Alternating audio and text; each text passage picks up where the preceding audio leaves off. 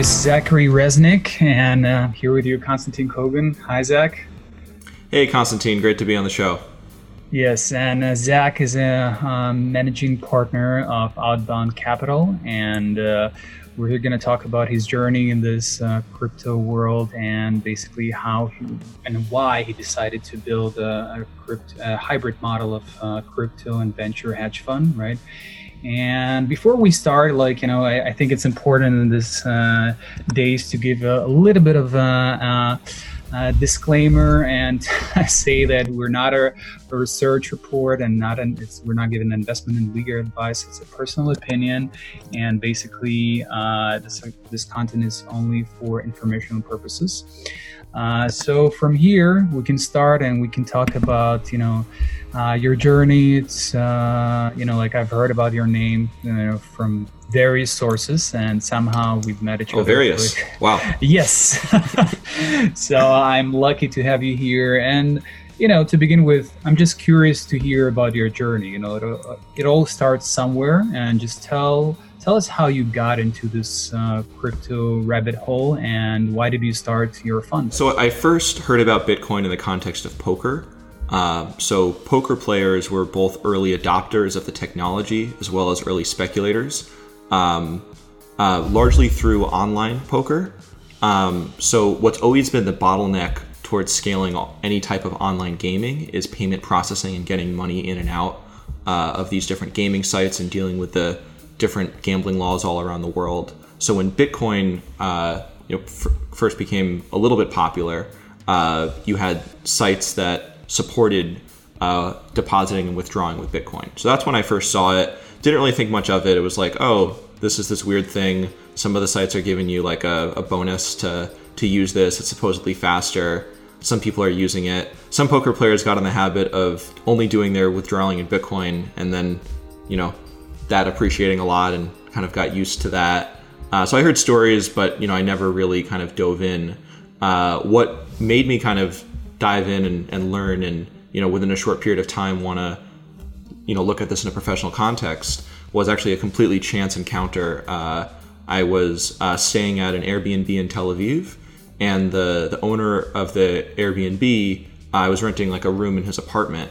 And we spoke a little bit when I first got in, and I asked what he's doing, and his name is Yuval Ruach, and he's the founder of Bits of Gold, which is now a big company. They're the largest Bitcoin to shekel or Bitcoin Core to shekel exchange. And yeah, we ended up talking that night for like 5 hours, and then I kind of went down the rabbit hole, and within a few days I first got a little bit of exposure to Bitcoin. This was in 2016. How much did you buy? I put, about, by the end of my buying spree after the month, about 20% of my, very meager college student net worth at the time. It's pretty bullish still, as a poker player, by the way, did you play Texas Hold'em? Yeah, Texas Hold'em has been the main game for me. Got it. So, I can imagine 20% is still substantial. Most of the financial advisors were saying don't put more than 10%, God forbid, or it's very risky, or even less. So 20%, I would say it's a stake of a believer, not just a person who's investing for speculation, but also who actually believes in the core values and ideas of the industry, right? Sure. Yeah, I'd say what percentage of your assets or liquid assets you should allocate to something is a lot more of a question of goals and risk profile. It's a very individual thing. It's more based on your personal life goals and emotions, not so much based on what's the best way to have maximize your risk adjusted expected value or returns. So my thinking then and similar now is I'm young, I have the ability to pivot and make money and start businesses and doing other things. So if I could find things that have a really high expected value, even if there's a lot of variance or kind of risk in the short term, it makes sense for me to kind of go in on that. And I'd say at the time I was, I wouldn't necessarily use the term believer. I just thought it was a really, really good bet relative to any other kind of financial opportunity that I saw. And now I, I think it's an even better bet, and which is why I now have, basically 100% of, my liquid net worth in, in my funds invested in the BSV ecosystem. It's impressive. So it's a calculated risk, you would call it, right? So you actually made a decision, you analyze, why are you investing, right? And so again, 2018, right? So how old were you? So in 2018, when the fund started, or I guess when the fund started, I was 25. Nice. So I assume you're 27 right now, right? I am 27. Yeah, sorry. So that's impressive. Math is hard sometimes. It's impressive. No, you're a hedge fund manager at 27 years old and, managing a successful fund. We're going to talk about your returns, about your strategy. So I think, what's impressive about crypto that most of the folks I talk to, right, in our, as BitBull Capital, we're the first crypto fund of funds, we did diligence, more than 400 different crypto hedge funds. And I can tell that, a lot of the folks are actually your age, our age, basically. I'm similar to this age, right? I'm 31 right now. So I would say it's pretty young for hedge fund managers, so for any emerging markets, and young entrepreneurs, I would say typically people from the investment banking are starting a little bit later when they already have some experience, some substantial network, and they're going out there and just, they're fundraising, because it's not easy, I don't have to tell you, right? So to raise for a fund, you need to build a lot of trust with your anchor investors, right? So my question to you, what made you start, and specifically build this structure of a hybrid model between venture and hedge fund? To how the fund started. So after I became, really interested in crypto and blockchain, I had the opportunity to do some consulting for a green energy financing company in the Bay Area. And while I was here, I, got to network with a lot of people that were very big in the crypto and blockchain industry. And, from what went from, a big investment and a big interest long-term, after meeting some of the people, turned into, oh my God, I want to be working in this. What's the best way to do so? And, I've until then, I've always fashioned myself more as an entrepreneur than as an investor. So as an entrepreneur, you're investing. You're always investing, but you're investing your time versus capital. And then I was living with my cousin, whose company I was doing some work for, and ended up doing some co-investing with him, and then managing some of his capital in investing in this space.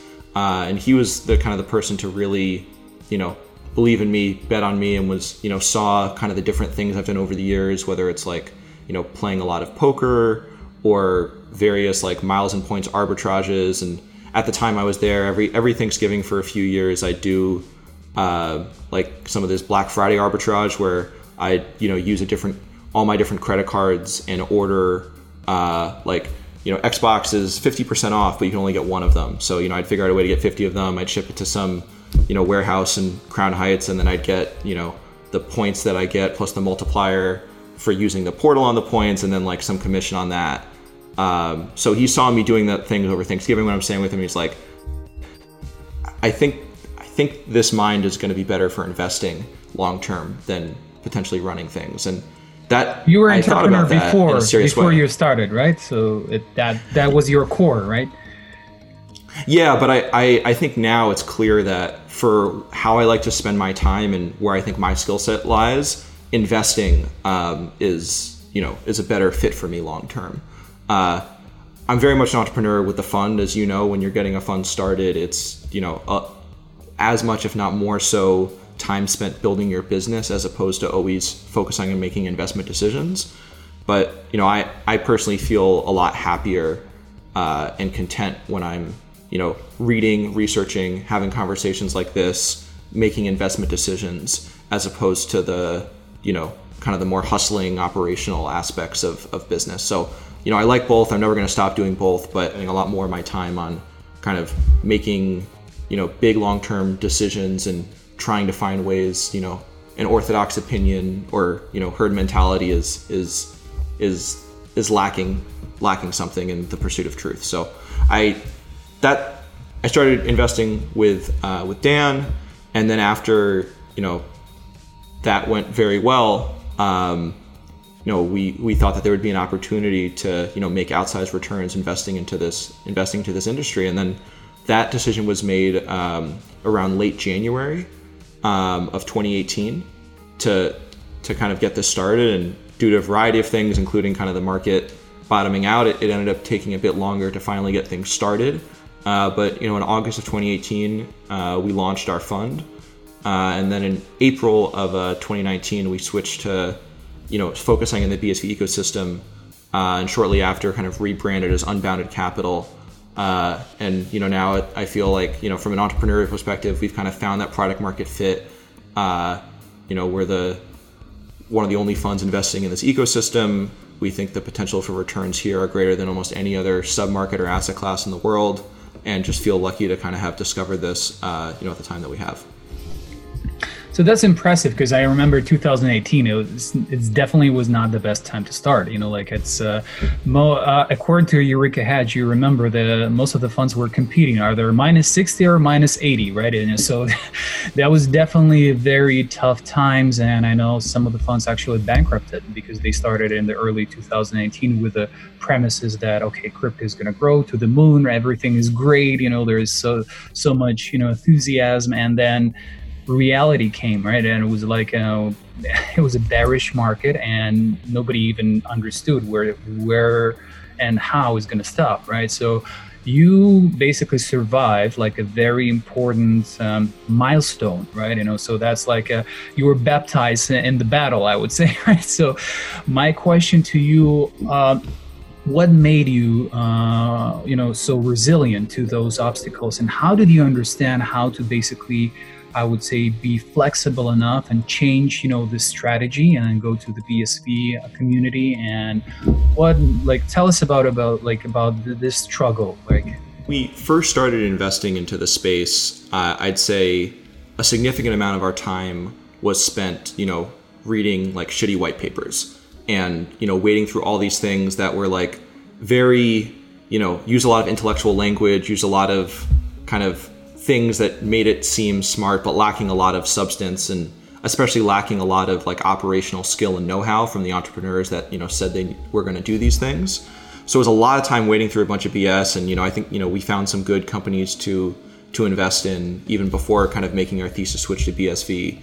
But it was a lot of time and a lot of noise compared to finding good signals. And then, I'm really lucky to be working with, two of my just like best friends, and what we all share in common is that we really enjoy, finding opportunities to be right when everyone else kind of isn't sharing that thing. It's something that got me into a lot of, trouble, and perhaps like, stunted certain aspects of my emotional and social growth for many years, but I think lend itself well towards, managing capital, especially in a market like this. And we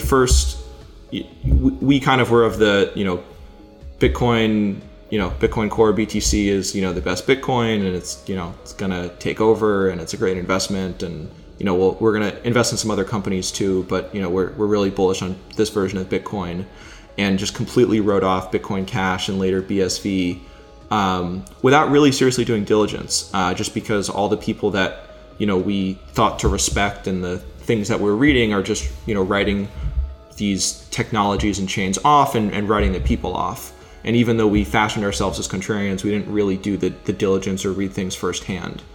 And then we ended up reading some of Roger Ver's stuff firsthand, learning a little bit about the different Bitcoin communities on Reddit.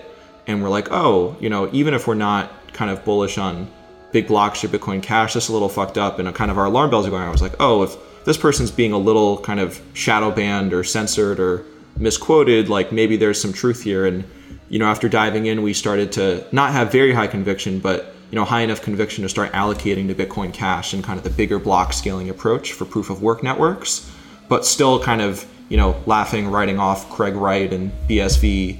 And then by chance, the one of my investors and advisors is a co-founder of the Node co-working space, Seth Goldstein, crypto co-working space in North Beach in San Francisco. Amazing community, highly recommend it. Everyone should join. They were doing the kind of San Francisco Bitcoin Cash meetup, which then, based on the people attending, when the Cash and SV fork happened, it turned into the BSV meetup. And one of my partners, Dave, he was like, let's steelman this. Like, if we're becoming more bullish on Cash, like, let's see what these BSV jokesters are up to. Like, why not just attend a meeting? What's the worst that can happen? And I happened to be out of town or I couldn't make it to that first one. And then Dave called me right when he left and was like, Zach, like, oh my God, this is the first crypto like meetup I've ever been to where no one talked about price, no one's talking about mooning. It's just, I felt like the dumbest guy in the room. It was just like a small group of like highly, technical people that wanted to build things. And I was like, okay, that's pretty bullish, but like, come on, what's going on here? And then I remembered feeling like the same way I did when I first read the Bitcoin white paper and like started learning about all these things in 2016. I had that feeling of like, oh wow, there's so much to learn. There's so much that people think that isn't so. And within a couple weeks, we were like, okay, like we should probably start allocating to this soon.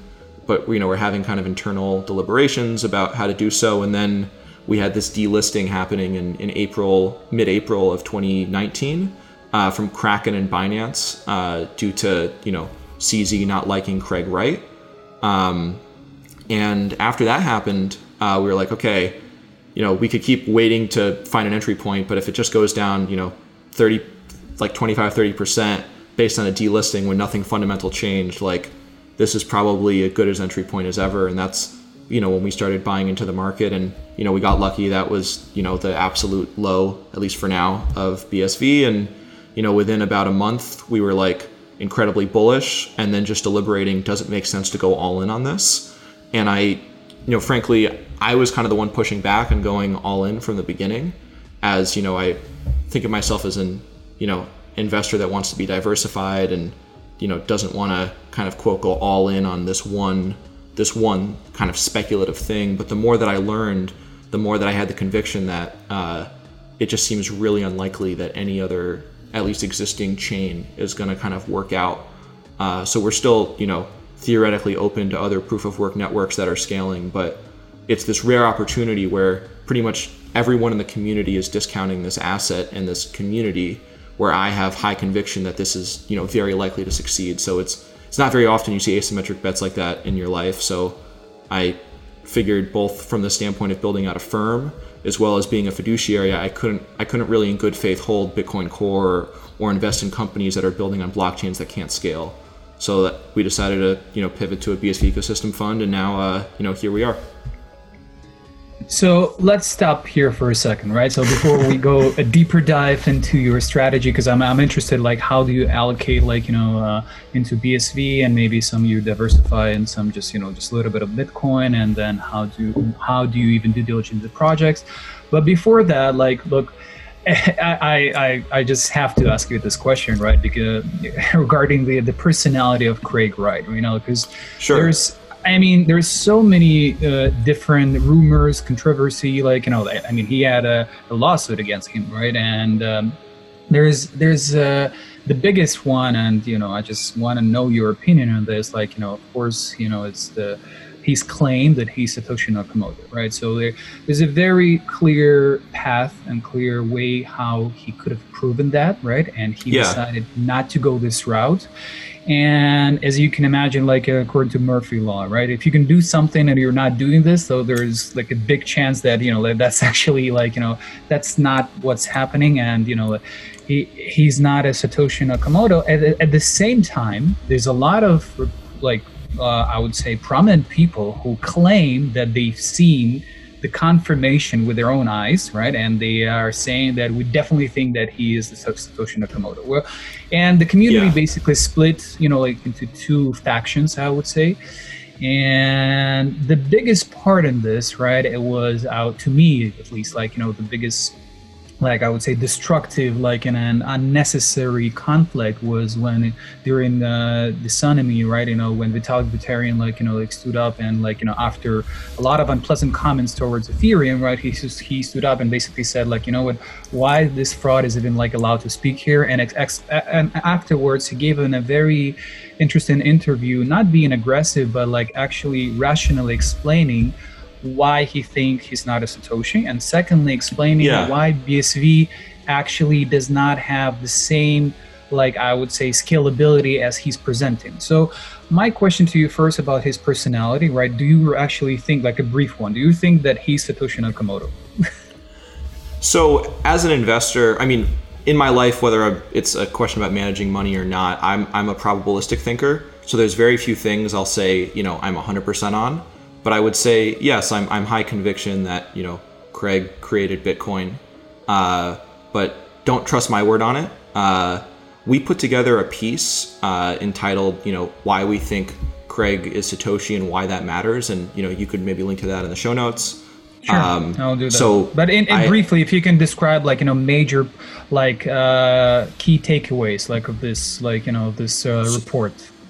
So first off, before diving into this report, if for whatever reason it was confirmed that Craig has been, lying, putting his family and his businesses at risk to pretend to be the creator of Bitcoin and, go to jail for, lying in, court in Florida and probably Australia and England too, we would buy BSV on the way down because it's the, best version of Bitcoin that's thousands of times faster and cheaper than the others. So first, I just want to frame this that Craig Wright as an individual, I view him as, an asset to BSV, but it's not synonymous with BSV. He's a leading figure in the community, but, if God forbid he were hit by a bus or something, it would be a blow, but, Bitcoin would continue to scale and, we'd move on. But, back to your question around, the takeaways from the report,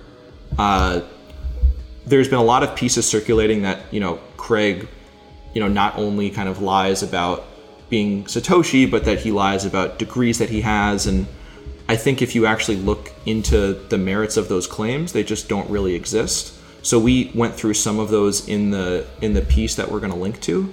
But a lot of the concern is around saying either he's lied about various degrees he's had, or that he doesn't have the technical kind of wherewithal to have actually created Bitcoin and lied about various things that are, technical. And a lot of these are just taking small quotes out of context. But fundamentally, from our view, it's not so much that there's I'd say the leading narrative in the crypto community is that there's all this evidence he didn't create Bitcoin. Do you have the smoking gun that he did?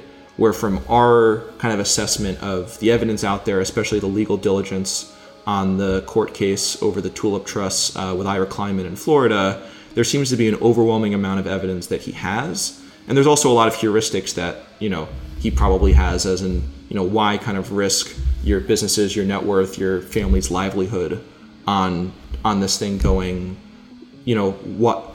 Also, he didn't come out and say he was Satoshi. He was outed as Satoshi by, Wired Magazine and others. So that's kind of high level our view of things. And regarding the point that everyone seems, preoccupied with, which is, he could just prove he's Satoshi and sign the keys.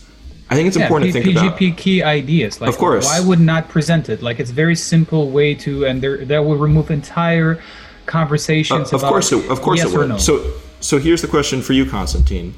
Do you think that Craig solely has an incentive to prove he's Bitcoin with cryptographic evidence? Do you think there's only upside in that? Definitely not. However, the question is when I follow this story, I understand that I don't believe that he was ousted. I think he did it as a PR movement, right? And I think why? Why is a question that I don't know. I think only he knows. I have no. I mean, how? We've looked so he was outed by Wired Magazine and didn't.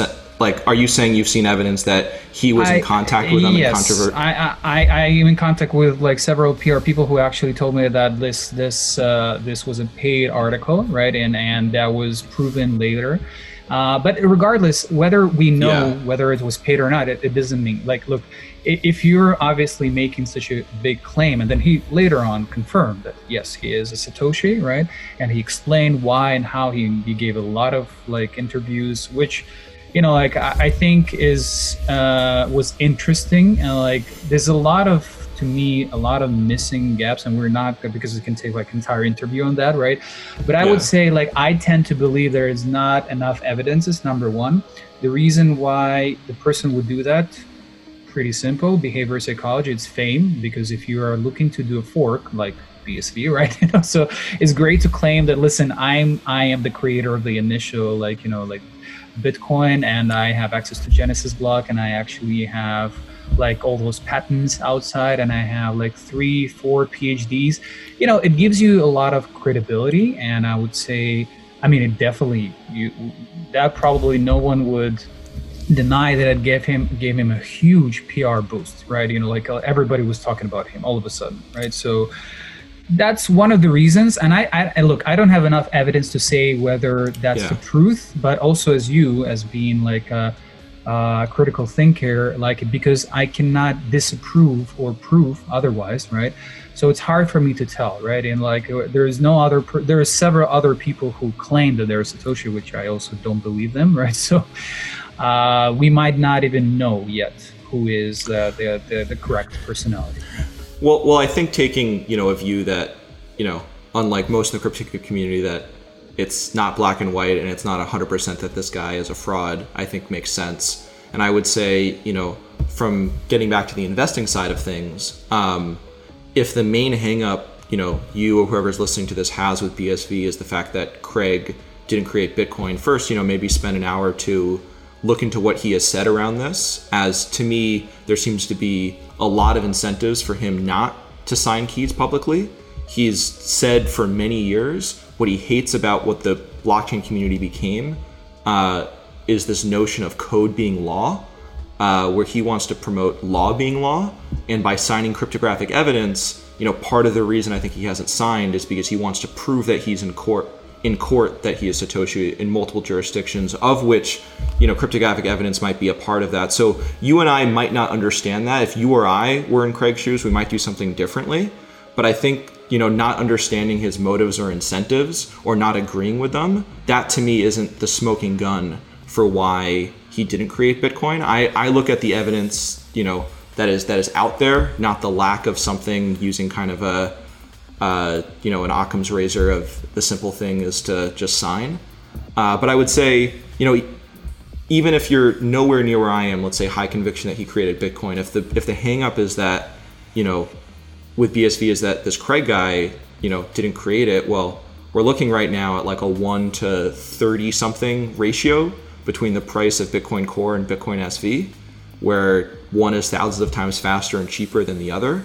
So if you only give it, say, 15% odds, 10% odds that you created Bitcoin, you still have a really good betting on, I think the network that's fundamentally better, even if you think most likely he didn't create Bitcoin.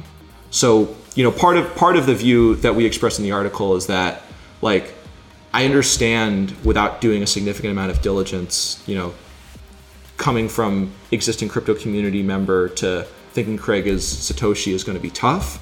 But it's really hard for me to look at the available evidence out there and come away with the view that he 100% or close to 100% didn't. That to me seems reckless from a diligence point of view. But frankly, it's great for us. We got to buy in at a kind of artificially low price. So, I'm not complaining too much. Yeah, I don't have a lot of opinions on this. Like, I would say that, like, as long as it's working out for you, look, it's great. I'm happy for you. So that's why, like, my only concern was that, like in multiple conferences and multiple interviews, he just said that he doesn't care about the crypto community at all, right? And so he's kind of like taking this very, I would say, very like lonely position where he is kind of like, this lonely wolf, and he's trying to build something like great, and he's like this genius. Like, to me, it's a little bit like less about the unity and less about like, okay, let's try to collaborate, let's try to find some synergies and try to see like, okay, you don't agree with me, that's fine, but I can see still value in some other products, right? And after him calling Ethereum, which is also a complete nonsense, right? So that was to me a little bit rough, because and I think it was unfair. That's why I don't look at it like, personally, like, like him or I don't. We're in investment world. Sometimes we have to do unpopular decisions, whether we like someone or not. And Vitalik Buterin also called him, like, different words. So I think we'll live it out there, like, between the Binance guys, between the Ethereum community and BSV. It exists. So let's focus on something that is real, meaning the fork is real. Like, there's a growing community, there's a price, and coin market cap. By the way, what is the price now?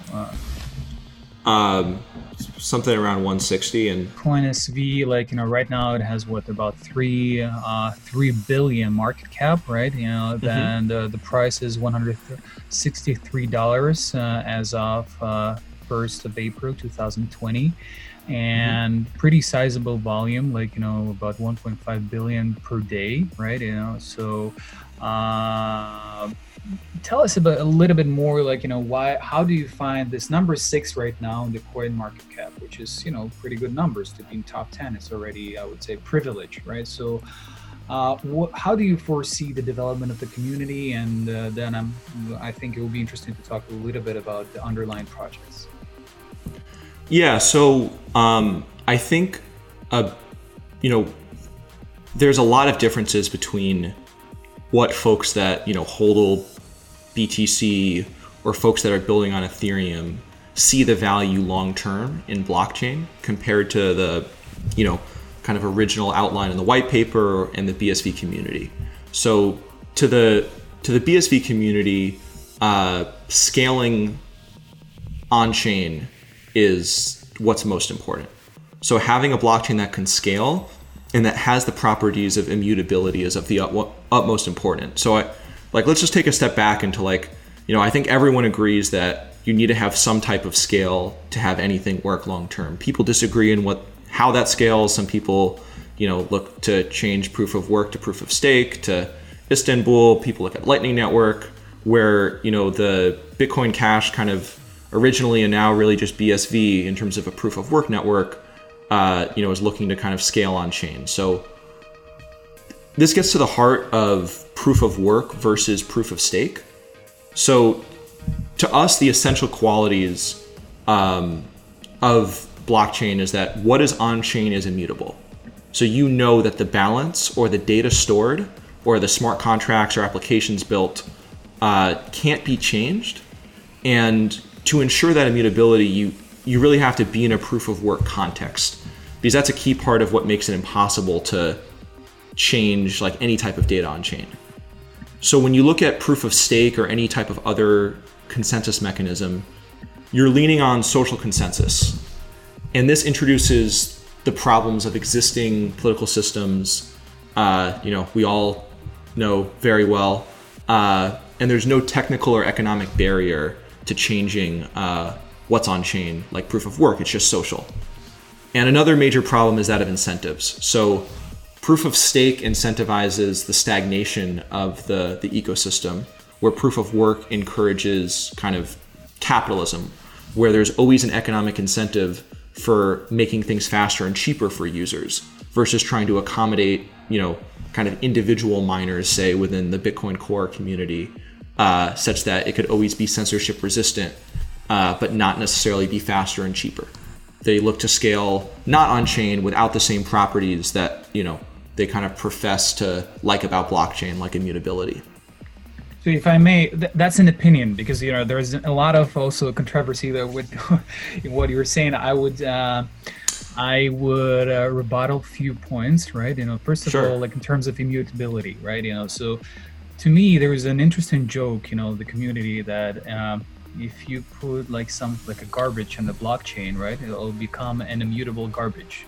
So there's always this problem of almost like a chicken and egg, right? Like, what happens? Where do we verify the source information, right? Like, where the data comes into the whatever smart contract or like any chain, any blockchain, right? So And then okay, it becomes immutable. It becomes like sensor proof. But like that's like I would say another challenge, right? What we cannot change it. Imagine this is a very important data of somebody's like personal information, right? It's whether it's a bank account or your personal ID, and then you cannot even change it. So see, those are also I would say challenges that we have to attack. This is number one argument. Number two, I don't understand the argument. So in term, yeah. What I'm hearing is that sometimes immutability isn't important, and I would agree with that. I would just say for those cases, blockchain isn't the solution. Databases that we already know are already work pretty well. No, exactly. So the question is like, and there's always like, this question whether the immutability is even like, necessary at this stage of development, right? Whether it's like, I would say the most important feature for now, right?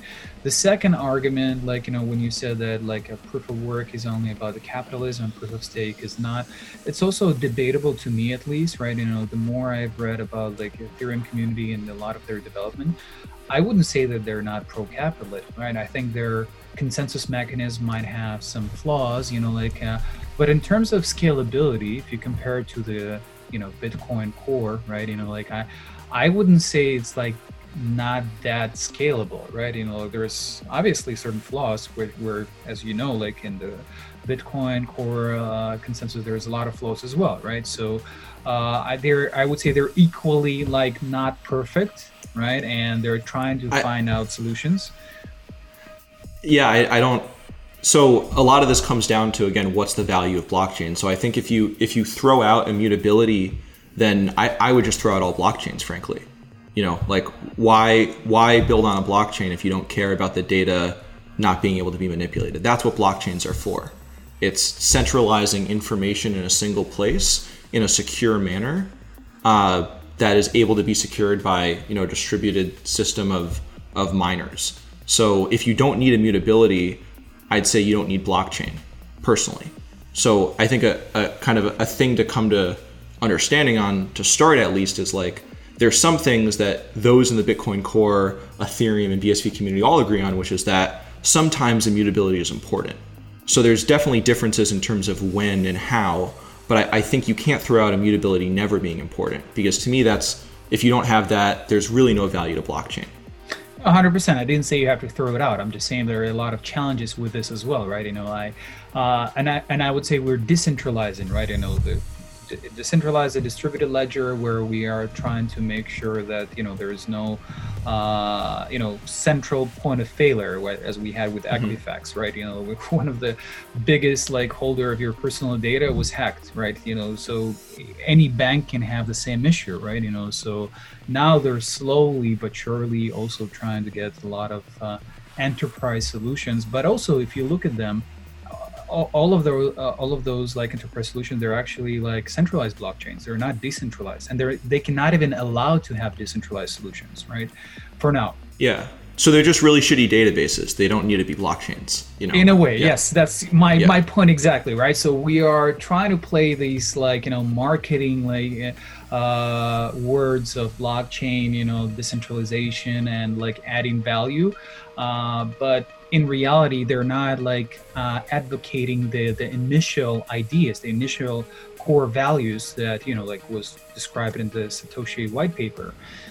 So that's my following question to you. If you would describe your philosophy of your fund and your personal investment thesis, right? What would be the 3 or 5, whatever the number may be, like core values for you? Like when you due diligence the project. Well, a lot of this is coming from the important thesis, which is that we think there is likely to be one blockchain that stores the vast majority of the world's data long term, of which applications are built on top of and relied upon, and kind of transform the existing industries of data storage and cloud computation, and that the network that is fastest and cheapest will probably win out.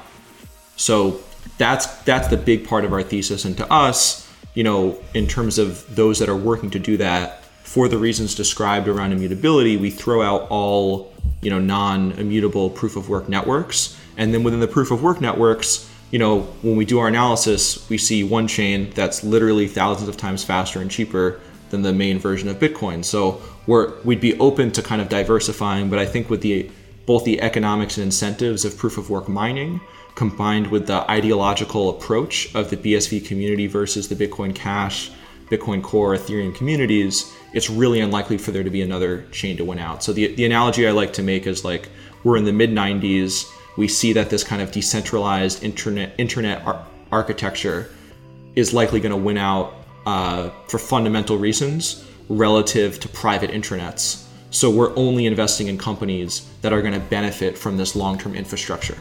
So that, I think, is the most important part of our thesis, which is that, investing in a company that isn't building on BSV and is entrenching themselves to, using the Lightning Network, using Bitcoin Core, using Ethereum, using EOS, is going to have either like a minor or major problem when they eventually have to switch to a scaled proof of work blockchain. So just to make it, easy, we only focus on those within the BSV community.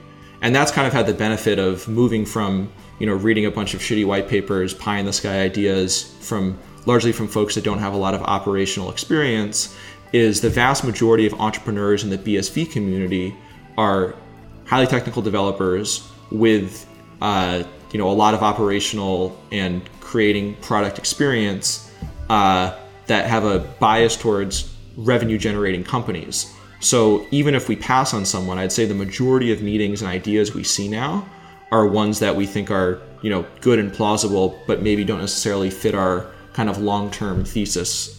So we're focusing on core infrastructure plays and enterprise adoption, as we think there's much more likely to be enterprise adoption of Bitcoin and data storage and cloud computing before there's consumer adoption. So we're investing in infrastructure that may benefit mainly from consumer adoption over a 10, 20, 30-year time horizon, but we're also trying to focus on, products and companies that benefit from the near-term adoption of, enterprises trying to, let's say, comply with GDPR regulations and, store data in an immutable fashion. Interesting. So your prediction that someone like EOS, like Community, will actually later on will have to switch to BSV? Well, I think most of the projects in crypto in general are just going to die because they're not good companies or projects that are solving real problems. But I think of the companies that are solving real problems that, are using technology that, isn't that great and doesn't scale or doesn't provide immutability, they're going to have to switch to better technology. So right now, I'm very high conviction that technology they'll have to switch to, if they actually need immutability, which is a small minority of projects in the crypto space, but for projects that actually need the benefits of blockchain, I think the blockchain that's going to win out is what they're going to switch to. And right now, there's no serious competition to BSV. So there might be in the future, but it seems unlikely. So you don't consider Bitcoin Cash as a competitor, no? No, because I think it could be a competitor the same way Bitcoin Core could be a competitor, but there's a ideological approach to prioritizing, being antagonistic to governments around the world and being resistant to laws and regulations as opposed to trying to scale. So I don't really see that changing anytime soon. So if that does, I could see either of those versions of Bitcoin meaningfully competing with BSV, but already in the short period BSV has been around, it has gone to thousands of times faster and cheaper. And don't trust me on this. There's a great website called coin.dance that compares all the various stats around the different Bitcoin networks. But that delta is increasing really fast. Like, when we looked at this for our investor deck a few days ago, we're seeing that even at like a relative low over the last couple months, there's twice the amount of transactions on BSV as there are on Bitcoin Core now, and that's continuing to grow. So I think by the time the ideological approach of the different Bitcoins, perhaps comes around to this, you're going to look at, 50,000 times as many transactions, and then there won't really be a point to trying to compete. It'll just be, let's, focus on the Bitcoin that actually works. Yeah, that's an interesting opinion. I would say partially I would agree with you. I think, the winner definitely like the fastest and the most scalable solution, and I would say also adoption would mean a lot, in terms of like how many projects would actually be on this like network, because we see a lot of great like, networks that also like technically they can cope with like almost like, not thousands, hundred thousands of transactions, but they're not popular due to other political issues, I would say, right? And the combination those aren't blockchains. Those aren't proof of work secured blockchains. Those are with other social consensus mechanisms. Yeah, exactly. Either consensus mechanism, but I'm saying they exist, right? So there were a lot of I would say bootstrapping and a lot of experiments, right? So they work in different practical terms, whether it's enterprise solution or some like closed network, even government like projects.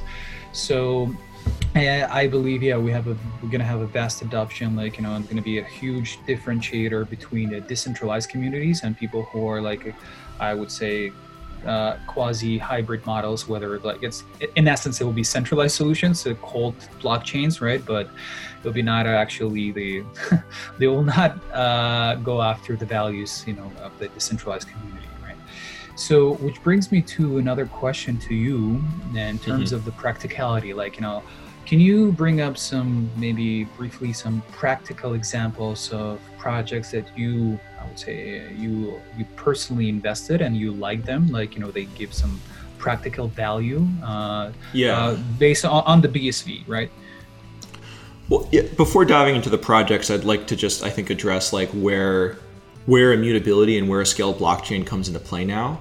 So we're still actively thinking about this question, and any thoughts, feedback from yourself or others listening is much appreciated, as the question of who benefits most from a scaled Bitcoin today, not even looking at Bitcoin with many terabyte blocks in the future, but who benefits from the many multi-megabyte blocks on BSV today.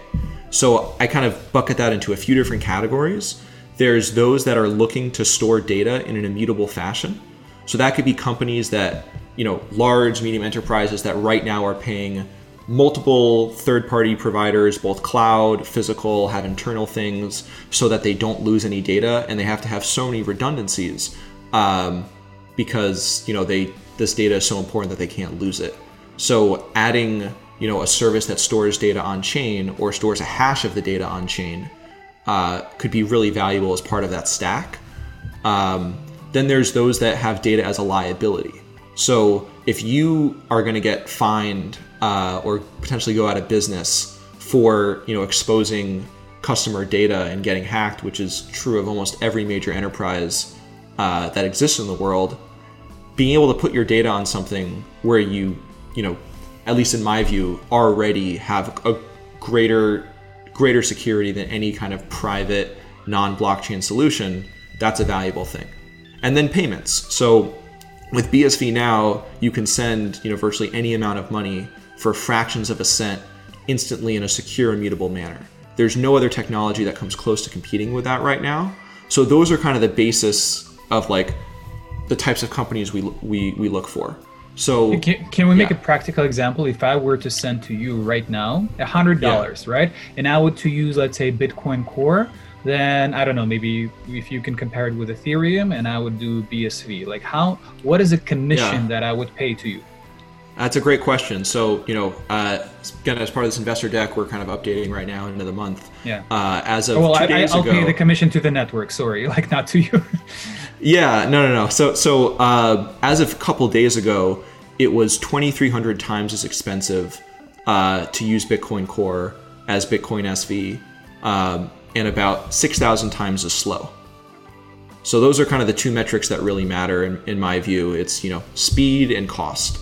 I can't speak to Ethereum offhand. I could find that information easily, but I think it's probably somewhere around where Bitcoin Core is. But like, we're not talking about twice as fast. We're not talking about 5 times as fast. We're not even talking about 100 times as fast. We're talking about like oscillating between 2,000 times as fast and like 20,000 times as fast today. How do you measure the speed, like, the transaction, like, what was the metrics that you would say, like, you can even measure those, like, and you've mentioned there are several public websites that allow you to compare it, right? I never made a transaction that isn't instant. Well, that's the power of, literally being thousands of times as fast, So even on like the most congested, we're talking about, a second, 2 seconds, 3 seconds, like never enough to like really meaningfully notice like that this didn't just happen. So basically, we're not talking about minutes; it's seconds. Yeah, and that has continued to become faster because that's what happens when you prioritize scaling over, resisting laws and regulations. You kind of achieve scale. So with Bitcoin Core and the 1 megabyte block size, you're never going to be able to scale on chain. That's the choice that the community is making. Where with BSV, the community is constantly pushing the limits of the size of the blocks. We've seen 1.4 gigabyte blocks on the testnet. We've seen 280 or 256 megabyte blocks on the actual Bitcoin blockchain. And as demand for these, block sizes increase, as enterprise adoption and data storage and cloud computation demand increases, there's going to be more incentive for miners to innovate and to be able to accommodate these blocks. So you don't see Lightning Network as a solution to increase the scalability? No, Lightning Network is not a solution. It can't really work by design. So here's a question for you about Lightning. Do you know approximately what percentage of capital you need to lock up to be able to send a given amount of capital? So let's say you want to send $1 and you want to be sure that $1 is not going to, go poof. Approximately how much money do you need to lock up to do that? Percentage-wise, I don't actually remember. If you can help me on this, no. So it's from what I've last looked, it's on average about 40% greater. So, for this to work in kind of a decentralized way, you have to lock up 140%, but that ranges from like 110 or 105 to like 500% sometimes. It's really variable because it's constantly changing in Lightning Network, so it's on an individual basis. But, for Lightning Network to work in kind of the decentralized way as designed, you have to get, small business owners, medium-sized business owners to allocate significant amounts of their balance sheet towards using the solution, which, I think from just like a basic business analysis anyone that's ever run a business knows that's never going to happen. So how Lightning Network is used practically now is you're just trusting these third-party services to lock up more capital, and you're just sending the money that you need. And then you just get like a really, shitty Venmo, Zelle infrastructure that's also in direct contravention of, the laws of any first world, developed country, that any state channel on Lightning Network is a money transmitter. So by using this or operating a node, you're, in violation of, these money transmitter laws and liable for any kind of dirty dollar that goes through your network. So, Zelle is also, by the way, is on blockchain. You know that, right? It's on a database that they're calling a blockchain. Yeah. I don't think Zelle is a great solution either, but I don't think Zelle is the ideal to shoot for. I'm just saying that's kind of what we're comparing to. We're not comparing to something innovative. So it can't work from a standpoint of economic incentives, and it's in direct violation of the laws of the countries that probably most people listening to this are living in. So I do see a future in which you have things like Bitcoin Core, Bitcoin Cash, Monero existing to kind of serve a small niche of people that want to transact outside laws and regulations. And I don't say that as like a moral judgment. I think having those things like can serve some value. I just, as an investor, I want to bet on the thing that isn't kind of openly fighting what governments around the world are saying in existing laws. So I think Lightning is an even worse bet, where there's no chance of it working and scaling. Okay, I see your point here. Like, and it's a separate discussion. I have a lot to say at this, but I would prefer to focus on the practical projects, that you've came across and that you personally invested, and you see value in those projects, and why are they important? What problems are they solving? So, because we're really early to the BSV community and ecosystem, and we're investing in long-term infrastructure, I think a lot of the things we're going to be investing into isn't going to necessarily feel like it solves that like clear problem right now. It's going to enable many companies to use the companies we invest in to solve those problems. So just a quick recap. That's why I kind of mentioned the payments and data storage as these use cases. So we haven't invested in any companies directly that are solving that for enterprises right now. We've invested in a few companies that are enabling people to solve those problems. So one of the companies we've invested in is called Run on Bitcoin. And they're a platform for building smart contracts, applications, games on top of Bitcoin. So one of their clients right now is a company called Chronoverse, which originally was a gaming company in Ethereum. Then the founder realized Ethereum isn't never going to scale, so switched over to BSV. And through Run, they have the first game that's fully on chain. So anytime kind of immutability is important, and you want to use JavaScript to build an application, which is the most known or one of the most known developer languages, Run is a good solution to use, and we see a ton of kind of companies in the BSV space using them. So, and we have a couple other infrastructure companies like that, but that's how we're thinking about things, like the platforms that will be essential for people to build businesses, like the way Google and Facebook benefit from any type of venture capital and new industry. Like these are essential services for solving the problems, as opposed to being something a little more tangible. As I see greater long-term upside in those types of infrastructure plays. So what you're saying right now is more like a platform for a longer-term growth for the entire community, right? And building this is like a layer of infrastructure that is needed, but like there will be another layer so going to be added like a little bit further down the line, right? Yeah, it's the age-old question of do you invest in infrastructure, do you invest in applications, and to what degree are application infrastructure? This is a debate before crypto was a thing and was a market. So our view is we want to invest in long-term infrastructure. Sometimes there's applications that fulfill that, and I think you could argue that perhaps even all of our portfolio companies are somewhat applications. But I would say we try to invest in businesses that are essential for people to solve these problems, and we'll likely invest in some businesses directly solving these problems for large enterprises. But at the stage we're at right now, I think these kind of platform plays are going to be the better bets.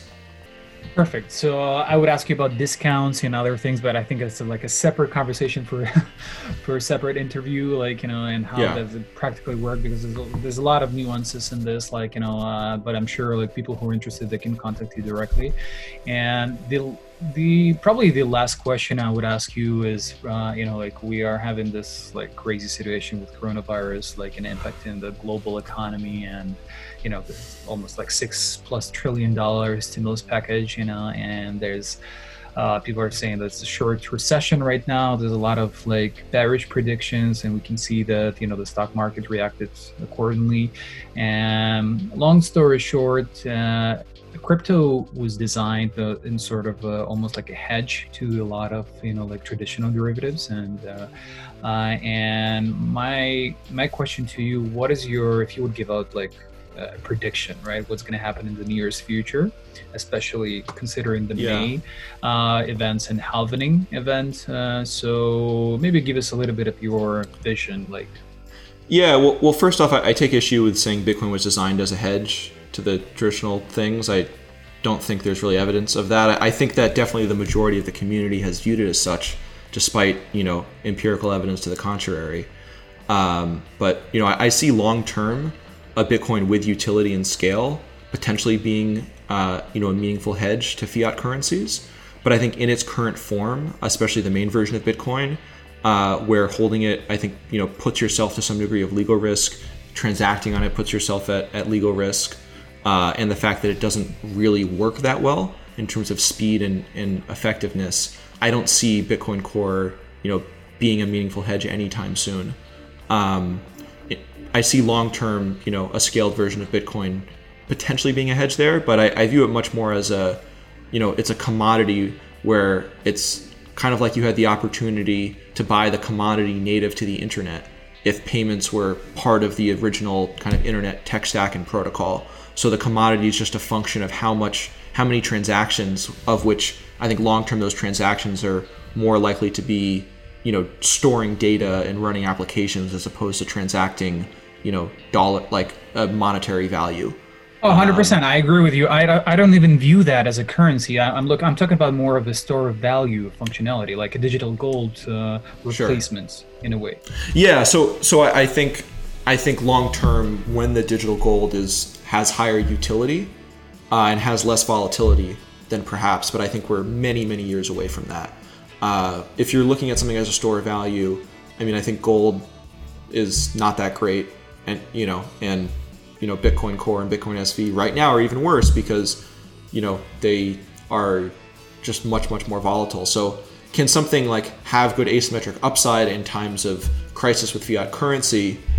Like that's a different bet and a different risk profile, and definitely not, I think, a safe haven. I don't think there's really much fundamental or empirical reason to support that personally. So in the near term, I see crypto largely correlating with global markets as they've continued to, and in times of kind of increased volatility, whether upwards but especially downwards, I see greater correlation, and we have kind of empirical evidence to support that, both recently and in previous times of volatility. So I personally I think it's like S&P is more likely to have like a big dip than it is likely to have a big run up in the near future. I don't really have high conviction either way. I think crypto will roughly track that. But I do think that there are some events in crypto that could, make certain assets not track equities whatsoever. And one of them is the halving. So generally speaking, in financial markets, when there's a consensus around something definitely happening, when there's not, I think, clear fundamental reasons it's going to happen, I think if you look history of financial markets, you see those things likely don't happen and the opposite occurs. And I think the halving this year is an example of that. So most folks in the crypto community look at the fact that it happened to go up a lot during previous halvings and therefore it's going to go up now. Some people cite the fact that there's going to be less future Bitcoins, but that's kind of negligible in terms of like the actual, supply and dynamics of how the Bitcoin core network functions now. What really matters to me is the profitability for miners. So right now, the vast majority of the time, it's more profitable to mine Bitcoin SV than it is to mine, Bitcoin Core and to a lesser degree Bitcoin Cash, and it all uses the same, hashing algorithm such that switching over between the Bitcoin networks is relatively trivial for miners. They can't necessarily do it in the most efficient way per each network, especially Bitcoin Core miners switching to VSV, but they could still capture a lot of the transactions relatively seamlessly. And to me, why the halving matters is the profitability for miners goes down almost 50% overnight for Bitcoin Core, where it goes down a lot less on BSV because the way miners make money, I think long term, the only way that works is by either inflating the currency and lifting the 21 million cap, or by making enough from transaction fees, which you only get with scale. So because Bitcoin Core is writing off scaling the network, and for now they're writing off inflating, the currency, I think you're going to see mining profitably continue to dwindle. And given it's like, close to 100% of what miners make are from the mining rewards and not transaction fees, whatever that delta is at the time of the halving between the percentage of revenue that miners make from transaction fees to mining rewards from BSV to Bitcoin Core, there's going to be an instant arbitrage there between those two networks, where it's instantly that percentage more profitable to mine BSV than Bitcoin Core the second that halving occurs. So if enough people switch then and enough hash power moves over, I think you could have like a kind of a positive feedback loop for BSV hash power, negative feedback loop for BTC hash power, and then I think similar feedback loops for the price. And if that's coupled with, say, other events going on, then any massive buys or sells of either one of the currencies, then I think you can see potentially some major moves. And I wouldn't say this is likely, but in terms of kind of black swan events, everyone I would say would view the death of the Bitcoin Core network as like 0% approaching zero, where I would probably put it between 10 and 15% as happening around the halving. And that's why I'm happy a lot of our, most of our exposure in our liquid fund and a lot of our exposure in our main fund is not actually by owning BSV itself. It's by doing a swap between Bitcoin SV and Bitcoin Core, where we're simultaneously shorting Bitcoin Core and going long Bitcoin SV. So You're shorting right now Bitcoin Core, so you have several short positions, right? Yes. The main purpose of that position is to just be more market neutral, to express our BSV long thesis, and to get leverage at a really effective, a really great price. But the added benefit is if we see a scenario where the BSV and Bitcoin Core stop tracking one another and BSV ascends and Bitcoin Core or Bitcoin Cash descend, then we profit significantly more than just shorting or just owning BSV with substantially less volatility and risk involved. But what is the risk management in case if Bitcoin Core goes up and Bitcoin SV goes down? So what's your risk strategy there? So depending on how things are going on both a fundamental as well as just price basis, we will close those swaps as well as potentially buy options on Bitcoin Core so we can relatively cheaply hedge those risks because there's a lot of volatility in Bitcoin, especially lately. All the versions of Bitcoin, the options are incredibly expensive. So doing kind of long-term options hedging doesn't really make sense, but we're kind of set up and all prepared to be able to, hedge if something changes. Got it. Okay, so we're going to do a blitz at the end, right? So your favorite book that you would recommend to read for a person who's trying to learn about crypto? Anti-Fragile. I know everyone's probably going to say that one, but I think before learning about, anything investing wise, having a good framework for understanding, understanding how to look at risk is good. And really, any of the Taleb books are great, but I would start with Anti-Fragile and then read Black Swan after that. Perfect. And then, the most important person for you, personally in this community. The most important person in this community, I'd probably say my team. I know that's kind of a lame answer, but that's who I learned the most from and who I think is doing some of the best research out there. I'm obviously biased, but they're the most important people for me. I'll give you an answer too of outside the team. Honestly, it's going to be Craig and Calvin. Calvin is spending his time and his capital growing the ecosystem and investing so much money into building this out. And Craig is amassing a patent fortress of blockchain patents that be able to use perpetually for free on BSV, and also doing so much in terms of guiding the development of the community. So I think both of those folks are adding a lot of value to our community. Got it. No, I'd really love to continue the conversation with you later, and I enjoyed our interview. I think you have a very, very interesting contrarian view on many things, right? Which is great, which makes you successful and makes you where you are right now at 27, managing a hedge fund and a successful one. So best of luck to your team, and I hope we can share more of these ideas. So I will put up all of the links, that Zach mentioned. I will put them in the description, and then we'll make sure that all the legal disclaimers are also okay, right? Yep. So again, it's not an investment advice. We're just talking about and expressing our personal opinions. And it was just great talking to you, Zach. And I hope you stay safe and healthy during this, turmoil with coronavirus. Yeah, likewise. You too, Konstantin. It was a real pleasure to come on today. Thank you. Thank you.